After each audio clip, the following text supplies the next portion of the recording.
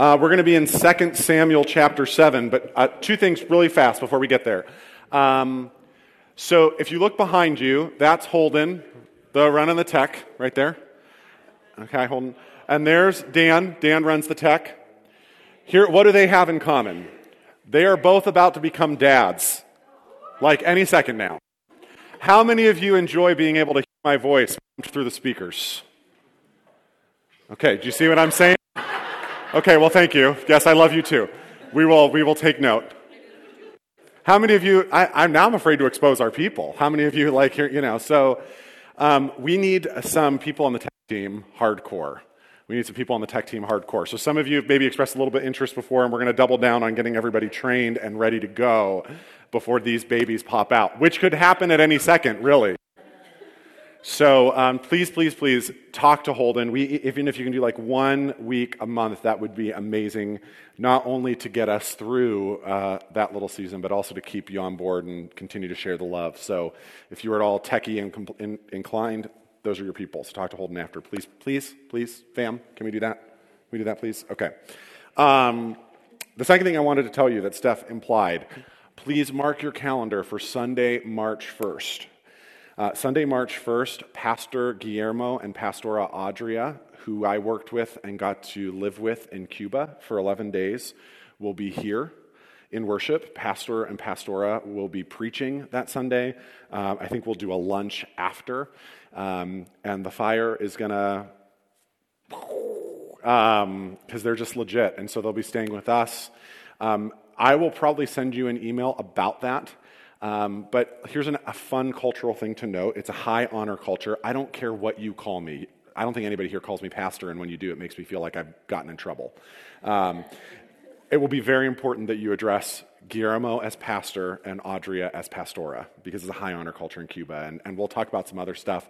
But I'm really excited to have them come and be sharing with you some other ways. I really kind of came back, and having let the missions trip high kind of burn off, would really like to see what we can do long-term with a partnership in Cuba. We, as a church, do a lot of great things locally. We could be doing a lot more.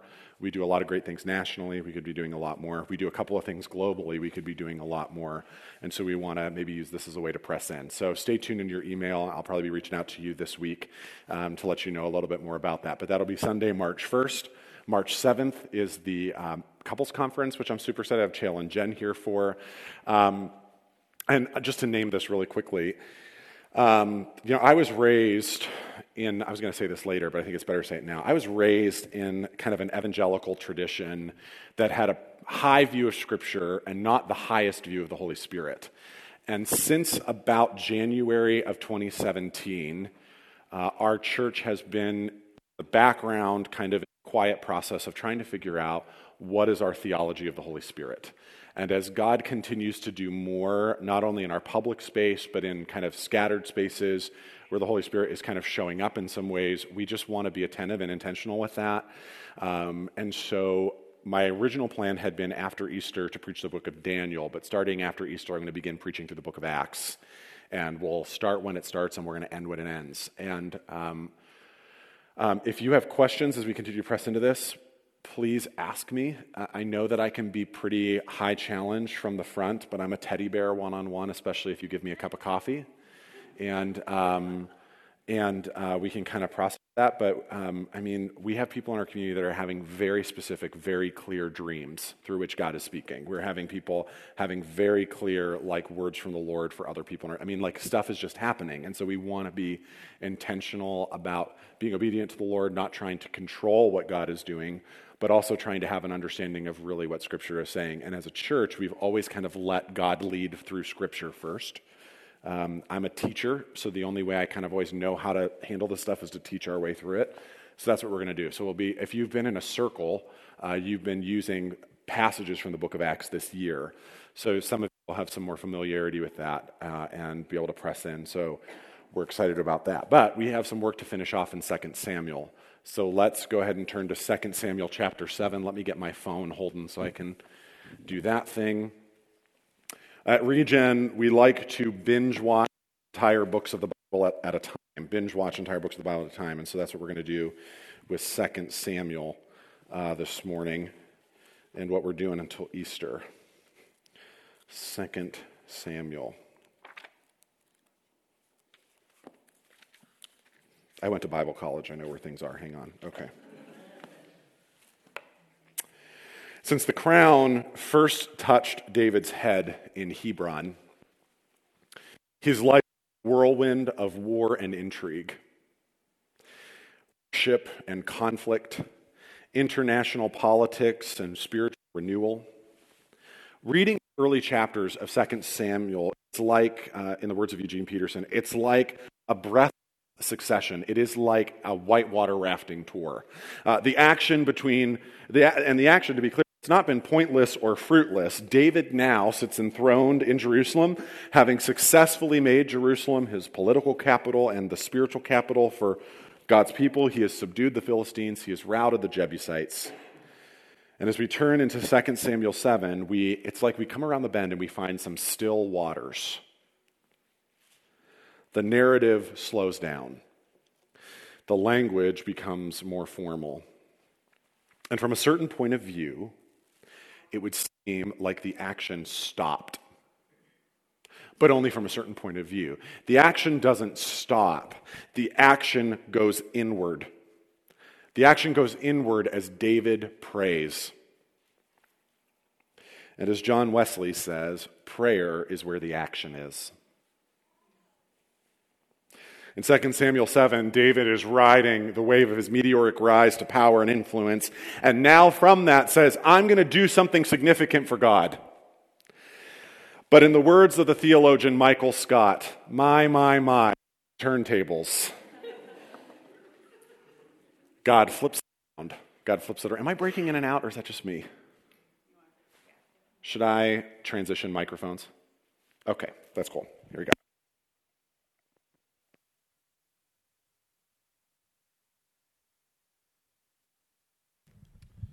It's good to be fancy every once in a while. The Lord is going to take the lead. So, 2 Samuel 7, starting in verse 1. Now when the king had lived in his house, and the Lord had given him rest from all his surrounding enemies, the king said to Nathan the prophet, "See now, I dwell in a house of cedar, but the ark of God dwells in a tent." And Nathan said to the king, "Go, do all that is in your heart, for the Lord is with you." 2 Samuel opens and we find David in his house. We find him in his palace of cedar. And then we come upon the key phrase. If you're using your own Bible, feel free to underline that. The Lord had given him rest. The Lord puts David at rest. David didn't achieve rest. It was given to him. David is the object and God is the subject. And that nerdy comment on grammar, by the way, we're going to talk a lot about grammar today. That nerdy comment on grammar sets the stage for this entire passage. The Hebrew writers did not use drawn illustrations to make their points. So they use verb tenses and clauses and objects and indirect objects to make their point artistically. It's good to read the Bible literally. It's also good to read the Bible literarily.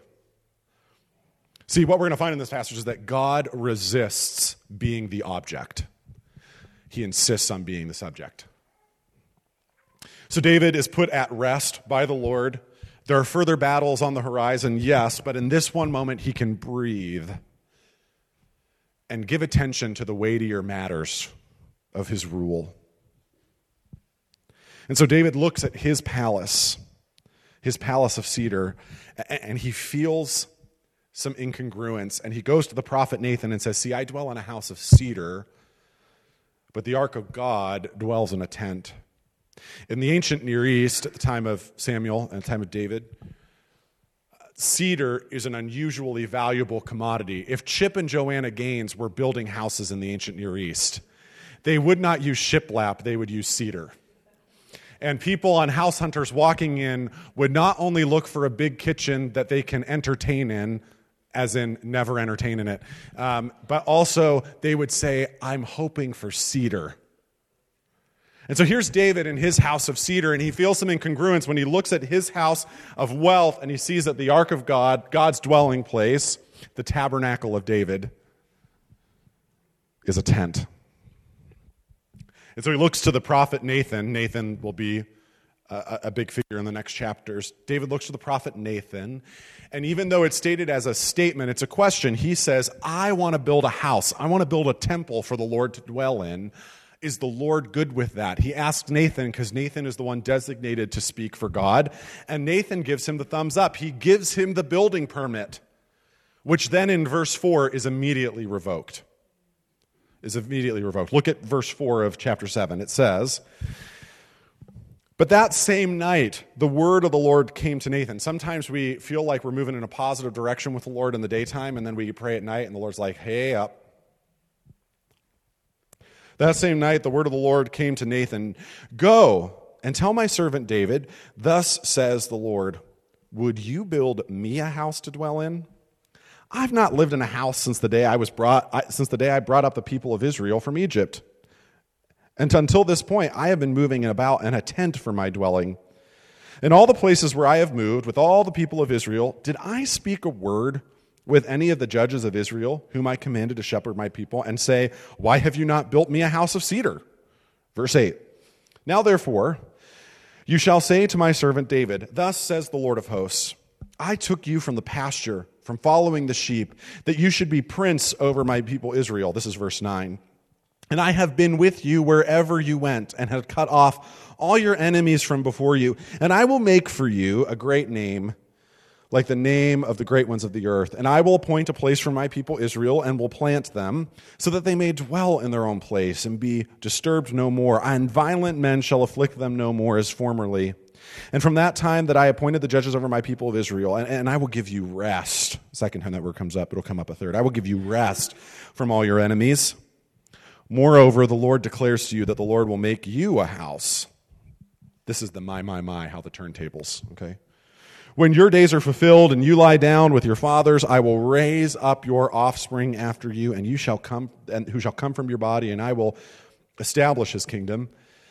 He shall build a house for my name, and I will establish the throne of his kingdom forever. I will be to him a father, and he shall be to me a son. And when he commits iniquity, I will discipline him with the rod of men, with the stripes of the sons of men, but my steadfast love will not depart from him, as I took it from Saul, whom I put away from before you. And your house and your kingdom shall be made sure forever before me. Your throne shall be established forever. And in accordance with these words, and in accordance with the vision, Nathan spoke to David. In verses 4 through 17, the Lord goes to Nathan, and then Nathan goes to David. This is the prophet's job. And in this long discourse from the Lord, and did you notice how the Lord insists on being the subject of the sentences? I will, I brought up, I will make. It's about him. This whole paragraph can be summarized as this. You think you want to build me a house? No. I'm going to build you a house. And there's an interplay on the word house, which in English means two things, right? It means a brick and mortar building, a dwelling, or it means the house of Stark, right? The lineage of a person, a dynasty, right? And so what David has in mind is brick and mortar dwelling. What the Lord has in mind is offspring and descendants. What David has in mind is the kingdom of this earth, and what the Lord has in mind is the kingdom that is yet to come. Eugene Peterson translates this paragraph. He says, you want to build me a house? Forget it. I'm building you a house. The kingdom that I'm shaping here is not what you do for me, but what I do through you. I'm doing the building here, not you. I'm not going to let you confuse things by launching a building operation of your own. If I let you fill Jerusalem with the sights and sounds of your building project, carpenter's hammers and mason's chisels and teamster's shouts, before long, everyone will be caught up in what you're doing and not attentive to what I'm doing. This is a kingdom that we're dealing with, and I'm the king. I've gotten along without a so-called house for a long time now. Where did you ever come up with the idea that I need or want a house? Christians are very good at this. God, here's this thing that I want to do, and so we're going to do it, and if you would bless it, that would really help us out. We're going to have a meeting about this thing that we need to do, and we're going to pray for 30 seconds at the beginning and 30 seconds at the end. That counts, right? Where did you ever get the idea, the Lord says, that I needed or wanted a house? If there's any building to be done, I'm doing it. I've been working with you, David, since your shepherd days, building a kingdom, a place where salvation and justice and peace can be realized. That's why you're here. Listen to this, to give visibility and representation to what I am doing, not to call attention to what you're doing. We have had just one such failure in Saul. We're not going to have another. There will come a time when it's appropriate to build something like what you have in mind. In fact, your son will do it. David's son Solomon constructs the temple. But this is not the time. First, we have to get the concept of my sovereignty established in people's imagination and practice. This is key. Your kingship as a witness to my kingship, not an obscuring of it. And here's the reality. David's request is well-intentioned, it's honorable, it's righteous. It reveals inside of David a heart and a loyalty for God that is unprecedented to this point in Scripture. And yet it also reveals that somewhere along the way, David had gotten so busy doing things for God that he stopped being a witness to what God was doing and started obscuring what God was doing. David had lost sight that God is the subject and not the object. And if you jump back to those earlier verses in the chapter, the grammar says it all, because David is treating the Lord like an object. Well, here's what I got. I got to go give God this thing. He forgets that he is the object, that David is the object, that God is the subject, that the Lord has caused David to rest. A little thing there, what you call passive verb, my friends. David hasn't achieved rest by his own merits and strength. God has given David rest. God is the subject. He resists being the object. He does not want David's activity, as well-intentioned and as honorable as it is, to obscure what God is doing. For just a minute, let us have a nerd out on the Davidic covenant. I know you're excited. I am too. Look a little closer at chapter 7, starting in verse 11. Moreover, the Lord declares to you that the Lord will make you a house. And when your days are fulfilled and you lie down with your fathers, I will raise up your offspring after you, who shall come from your body, and I will establish his kingdom. He shall build a house for my name, and I will establish the throne of his kingdom forever. I will be to him a father, and he shall be to me a son. When he commits iniquity, I will discipline him with the rod of men and the stripes of the Son of Men. But my steadfast love will not depart from him, as I took it from Saul, whom I put away from before you. And your house and your kingdom shall be made sure forever before me. Your throne shall be established forever. Walter Brueggemann, an Old Testament scholar, says that this passage is the dramatic and theological center of the work of Samuel and one of the most crucial texts in the Old Testament for understanding evangelical faith. In other words, all of Samuel is built to bring us to this point, 2 Samuel 7. The whole narrative is driving right here. And this one point is a defining thing for how you and I, as New Testament people, as followers of Jesus, understand the way that God works in the world. In this passage, the Lord promises to David a house, not a habitation, not a dwelling, a dynasty, a lineage. The Lord will make you a house. Now, what's hard about this is that this passage has short-term in view and long-term in view. It has the immediate future and the far distant future in its view. Because on the one hand, it seems to be talking about Jesus, right? He shall build a house for my name. I will establish the throne of his kingdom forever. I will be to him a father. He shall be to me a son. See, what God is promising David in this moment is that David's dynasty and throne is a forever kingdom. Which is why Jesus is identified in the New Testament as a son of David, of the lineage of David. And so we think this passage is about Jesus, but then we get to these necklines that are about like, well, when he commits iniquity, and those of us that are kind of wrapping our minds around the theology of the New Testament say, well, Jesus can't commit sin. And this is when it kind of moves from this, the passage in verses like 11 and 12 are kind of the near future, 13 and 14 are the far future, and then that last half of 14 into 15 is, again, the near future, and then the last part is the far future. It keeps going back and forth and back and forth. It speaks to not only is what God doing over throughout all history and will accomplish later in the future, it speaks to what God is doing right now. And as New Testament Christians, we have this like hindsight is 2020 thing where we're like, oh, 2 Samuel is all about Jesus. And on the one hand it is, and on the other hand it has absolutely nothing to do with Jesus. The author of Samuel is not writing this and thinking, oh, I'm going to be really sneaky, and I'm going to put a Jesus hint here, and let's see if they catch it. The author of Samuel is writing what God is inspiring him to say. And so he's writing all of these words down, and it just so happens that the Holy Spirit gives a pocket of his words meaning that are beyond that present moment into the future, that we, with new covenant eyes, can look back and see. This passage, on the one hand, is all about Jesus. And in fact, it absolutely increases the faith of Old Testament authors such that it changes the way that they write. There are these passages in Isaiah 11, Ezekiel 34, Zechariah 9, Jeremiah 23, Micah 5, those psalms listed there that are totally borrowed from and reflective of the Davidic covenant, which is expressed here in 2 Samuel 7. It totally changes the way Israel sees what God is doing in their midst and changes what they are hoping for, a coming future king. At the same time, all it is to them, all it is to David, all it is to those who are hearing, is a promise of their immediate future. But what's so interesting about this passage, like, by the way, that's Psalm 89, I've made a covenant with my chosen one, I've sworn to David, my servant. Really what 2 Samuel 7 is a big step forward in how God is revealing the way that he is going to redeem and reconcile all things to himself. 2 Samuel 7 is almost this mountain peak that we can climb to the tippy top of, and from the top of that mountain peak, look down, and from a 20,000-foot view, survey all the landscape below and see what God is doing. And when we climb that mountain, we actually come to grips with a handful of other passages in the Old Testament that are all driving to Jesus, that are increasing Israel's expectation for an anointed one, a Messiah, a chosen one of God who will bring blessing to the nations and accomplish God's purposes.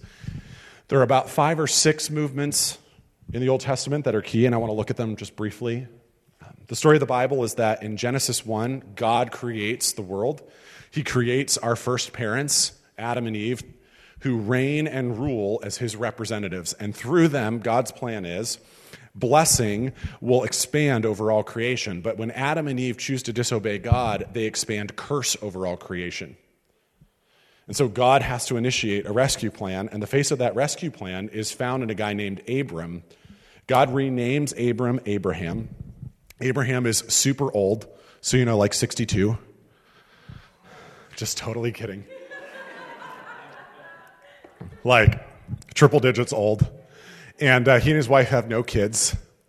And God says, I'm going to give you as many descendants as there are stars in the sky. And through those descendants, through you, all the nations of the earth will be blessed. God chooses Abraham to be almost a new Adam, a new vehicle of blessing. And that family of Abraham grows to become the children or the people of Israel, who in the book of Exodus are enslaved in Egypt. And with a mighty hand and an outstretched arm, Scripture says, God delivers the Israelites, brings them through the Red Sea, brings them to a mountain called Sinai, and there establishes a covenant with them. He says, you will be my people. I will be your God.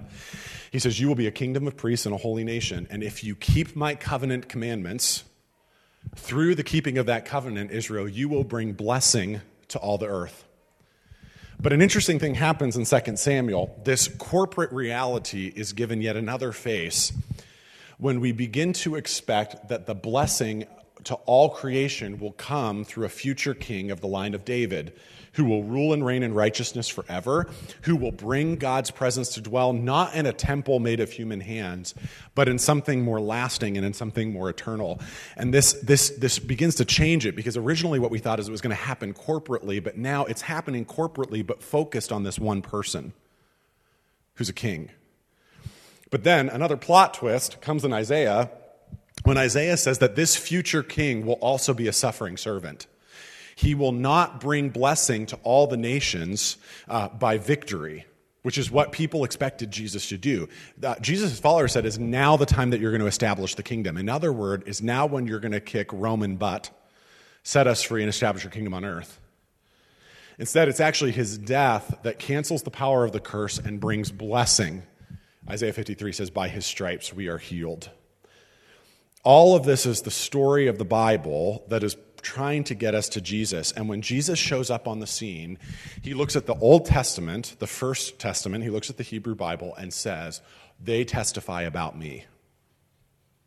It was all about me. In Luke 24, he's walking along the road with some guys, and it says he begins with Moses and all the prophets, including Samuel, and he interprets to them all the scripture of the things concerning himself. Listen, the Bible is one unified story that's pointing to Jesus. And in Jesus, as we read the Gospels, we find that Jesus is the new Adam, who obeys God perfectly, who trusts God perfectly, who participates as the image of God to bring reconciliation of all things. We find that Jesus is the new Abraham, who is building a spiritual family with which to bless all the nations. We find that Jesus is the new Israel. He wanders in the desert for 40 years, just like Israel wandered in the wilderness for 40 years. Jesus obeys God perfectly and keeps the covenant commandments perfectly, which Israel could not do. We find out that Jesus is the better David, who always obeys God, who has a heart for God's presence, who has a hunger to bring the kingdom to earth. We find out that Jesus is the suffering servant. And through his life and his death and his crucifixion, and unsurprisingly, his resurrection, Jesus is ushering in the blessing through his spiritual family, who, by the way, are also the new temple. The temple that Jesus comes to build is not a piece of brick and mortar. It is a people, lit aflame by the power of the Holy Spirit that become his story. And the reason I'm telling you all of this is because I really like to hear myself talk. This story is your story. You are an inheritor of these promises. You are part of the story that God is writing. And if you know the battles of Concord and Lexington, if you know the Declaration of Independence in 1776, you better know Exodus 19. You better know Isaiah 53. You better know 2 Samuel 7. You better know Genesis 15, because those are real and truer stories about your identity and your history and your future and your hope. Your future and your hope. I'm also telling you this to point out that the early church, which we will study when we get to the book of Acts, the early church only has the Hebrew Bible to study. And you know who the early church spent most of their time reading about is David. They spent a lot of time reading David, both in 1 and 2 Samuel, and plot twist. They tell his story over again in another part of the Bible called 1 Chronicles, just to make it confusing. They studied David, and here's what you actually find out. If you were to stack up all the mentions of every person in the Bible, you would find that Jesus is the most talked about human being in Scripture. But do you know who is the second most talked about human being in Scripture? David. We talk a lot about Jesus, then we talk a lot about David, because David is the closest thing that we ever get to Jesus. David is the closest thing that we ever get to Jesus, and he fails monumentally and disastrously. It's all going to fall apart in like 2 pages. Okay? We're in chapter 7, and it's going to hit the fan in chapter 11. Okay? But even in his failures, it creates in us a hunger for the better David. The better David who we meet in the face of Jesus, who we will sing to in the New Jerusalem forever. Forever. So back to 2 Samuel 7. Nerd out, done. Remember, there's been 3 conversations in this text that are driving it forward. The first one, David gets the building permit. The second one, the building permit is revoked. The third one, something else happens. Let me read to you 2 Samuel 7, starting in verse 18 to the end of the chapter, okay? Then King David went in and sat before the Lord. And just before I forget to say it, sat before the Lord has the same root word as was given peace. It's the same word 3 times in the text. And he said, "Who am I, O Lord? And what is my house that you have brought me this far? And yet this was a small thing in your eyes, O Lord God. You have spoken also of your servant's house for a great while to come, and this is an instruction for mankind." Hi, are you mankind? Yes. This is an instruction for you. This thing that happened however long ago. "What more can David say to you? For you know your servant. Because of your promise," I love this in verse 20, "because of your promise and according to your own heart, you have brought about all this greatness to make your servant know it. Therefore you are great, O Lord God, for there is none like you, and there is no God beside you. We give you the highest praise. You deserve it all. According to all that we have heard with our ears, and who is like your people Israel, the one nation on earth whom God went to redeem to be his people, the one nation on earth. There will be no American flag in heaven. The one nation on earth whom God went to redeem to be his people, making himself a name and doing for them great and awesome things by driving out before your people, whom you have redeemed for yourself from Egypt, a nation and its gods. And you established for yourself, for your people Israel, to be your people forever. And you, O Lord, became their God. And now, O Lord God, confirm forever the word that you have spoken concerning your servant and concerning his house. And do as you have spoken, and your name will be magnified forever, saying, the Lord of hosts is God over Israel, and the house of your servant David will be established before you. Verse 27, for you, O Lord of hosts, the God of Israel, have made this revelation to your servant, saying, I will build you a house. Therefore, your servant has found courage to pray this prayer to you. And now, O Lord God, you are God, and therefore may it please you to bless the house of your servant so that it may continue forever before you. For you, O Lord God, have spoken, and with your blessing shall the house of your servant be blessed forever. In these final verses, something absolutely and fundamentally changes in David and through David. Because it is no longer about what David can do for God. Instead, it is a rehearsal and a review of everything that God has done and everything that God is. It is not about what David can do for God. It is a rehearsal of who God is. And the grammar tells us this. David has been converted from talking about God as an impersonal object in chapter 7, verse 2, to now addressing God in the second person, you. And he does this no less than 17 times in the prayer. He uses the personal pronoun for God over 40 times in this section. And in essence, the shift is this. Here's what's happened inside of David. From being full of himself and his plans for God, David has now become fully attentive to God's plans for him. From being full of himself, from being full of his plans for God, David has become fully attentive to God's plans for him. And from the very beginning, we see that God resists being treated as an object and insists on being treated as the subject. And this passage is all about God and God's actions. It's not about what David can do or will do for God. It's about God. It's about his promises, which is why the most important thing that David does, the most important action David takes in this text, is no action at all. The text says, then King David went and sat before the Lord. Then David went in and sat before the Lord. David's most important action is inaction. David goes before the presence of God. David sits, and as he sits, David is renouncing royal initiative. He's removing himself from the action. David is making a vote of no confidence in his abilities and his contributions to God. And today I am here with one purpose. I'm looking for sitters. I'm looking for sitters. I'm looking for people that are ready to drop the act. I'm ready to look for people that are going to stop playing the subject, who are ready to sit in the presence of God. I'm looking for sitters. Because if we're not careful, we become like David. We get so caught up in what we're doing for God, so caught up in the ways that we're trying to care for him and bless him, that we forget who's the subject and who's the object. And whether caught up in the heights of success and blessing or way down in the pit of despair, we begin to use God as an object. We begin to use God as the cure to get us out of the pit or the totem of our success. Some football player somewhere said into a TV camera last Sunday night, well, we prayed and God gave us the victory. Do you think the God of the universe gives a rip about who wins the Super Bowl?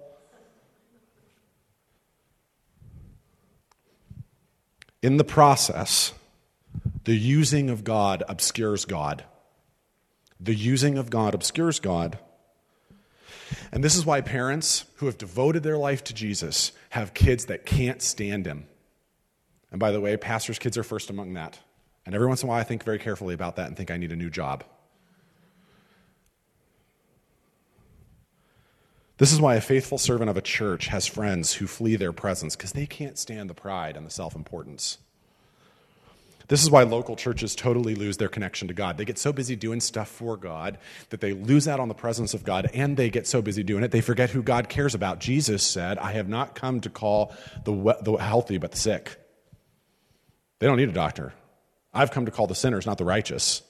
I'm here to call the busy and the distracted and the proud and the puffed up to sit in the presence of God. But hear me, I will wave my hands to make sure you are awake. I am not today writing permission slips for those who would rather do nothing.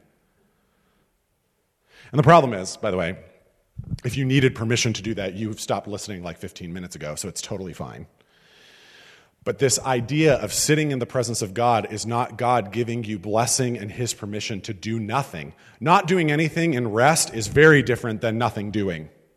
And we have way too many Christians that have pushed God to the fringes of their life in the names of busyness and distraction, and who treat God as the object, not the subject. And now we're thinking, well, pastor said just sit. I get this is it. I'm free. No. Instead, I am warning us that being so busy for God and so committed to doing things for him that in the process we may just obscure him. We may stop being representatives of him and giving witness to him and instead obscure him altogether. Do you want to do great things for God? Do you want to see God move in our church in huge ways? Do you want to see God totally transform your family culture? It has to start with sitting in his presence. It has to start with sitting in his presence. This story is intentionally paired with 2 Samuel 6, where David kind of figures out the presence of the Lord and dances kind of naked in an awkward way in the presence of the Lord. But there's this thing inside of us. See, our sin nature inside of us causes us, when we get close to God consistently, to just begin to want to pull away. And sometimes there's like a spiritual stronghold or a demonic thing that even adds to that. But we start to pull away. And so here's what we do is we distract ourselves by doing things for God. Because then we're still on Team Jesus, but we're not really with Jesus anymore, are we? Just running around doing Jesus-y things. It has to be about guarding against pride. It has to be guarding against self-will. It has to be guarding against poisoning the whole effort, which is why Jesus says, abide in me and I in you. As a branch cannot bear fruit by itself unless it abides in the vine, neither can you unless you abide in me. Do you notice who the subject is and who the object is? I'm the branch, I am the vine, you are the branches. I am the vine, you are the branches, not the other way around. Verse 5 says, I am the vine, you are the branches. Whoever abides in me and I in him or her, she it is that bears much fruit, for apart from me you can do nothing. Later on, Jesus ties all of this to, if you want to do something that is lasting and eternal, then there has to be abiding first. If there's no abiding, we can get a lot of stuff done. We can have a lot of meetings, we can check a lot of boxes, we can have a lot of programs, but there will be nothing that lasts beyond us. There has to be abiding first. There has to be abiding first. There has to be a resistance to treating God as the object, pressing into keeping God as the subject. There has to be abiding. There has to be abiding. So let me tell you what that looks like, kind of 3 frames. And then Steph will lead us in response time. Whew, okay. Personally, that has to be abiding. There has to be personal abiding. There cannot be fruitfulness and meaning. There cannot be without abiding, it's all in vain. And I'm sorry to break it to you, but that just means prayer. And you know what the standard is for prayer in the Bible? Pray without ceasing. Well, shoot, I'm really good at praying with ceasing. In fact, I'm good at just ceasing, right? Abiding first. This week, we're in this really interesting season in our house. Very upward, a lot of prayer. But there were about 6 or 8 people that I just wanted to lay the smack down on with God's own thunder this week. And then in the name of Jesus. Okay?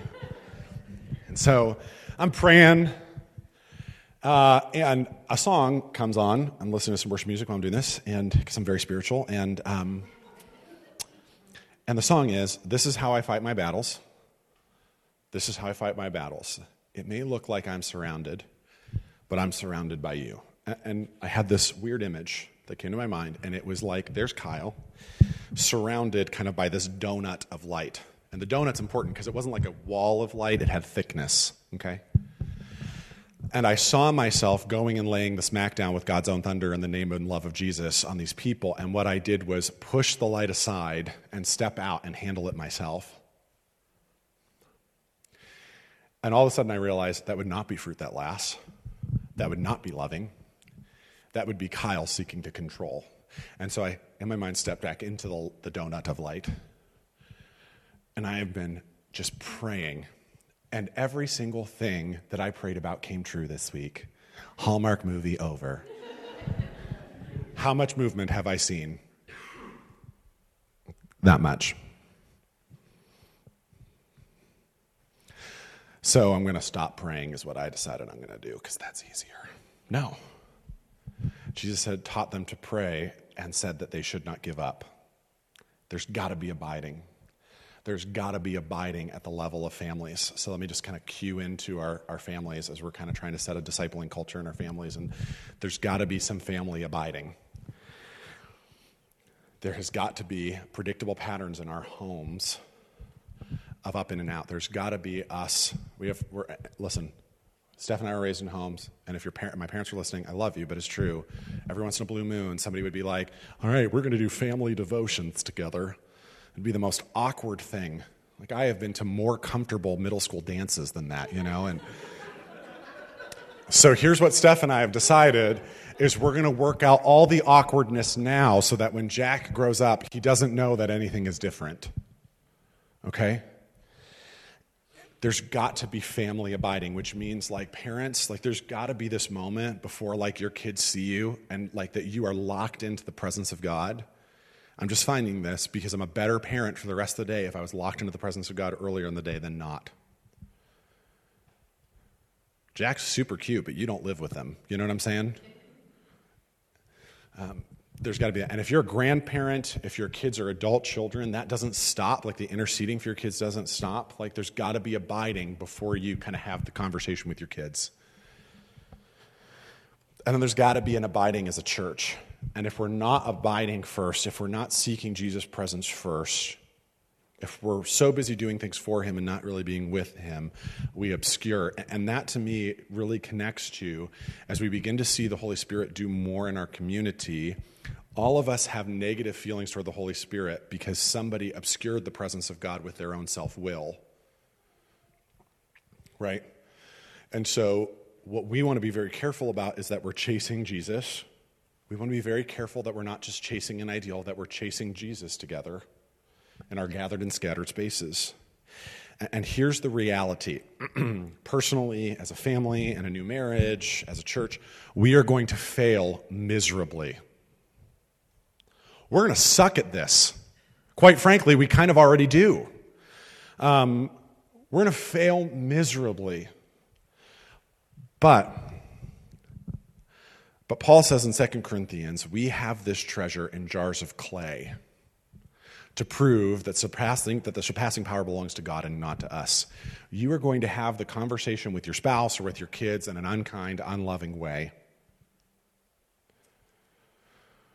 We're going to screw up as a church. We're going to miscommunicate. We're going to move too fast here and too slow in another place. Individually, you're going to shoot for praying every day, and you're going to get like 1 out of 14. And when that happens, there is such rich grace. We're talking about a whole life, not a week. We're talking about a whole life. We're talking about a marathon, not a sprint.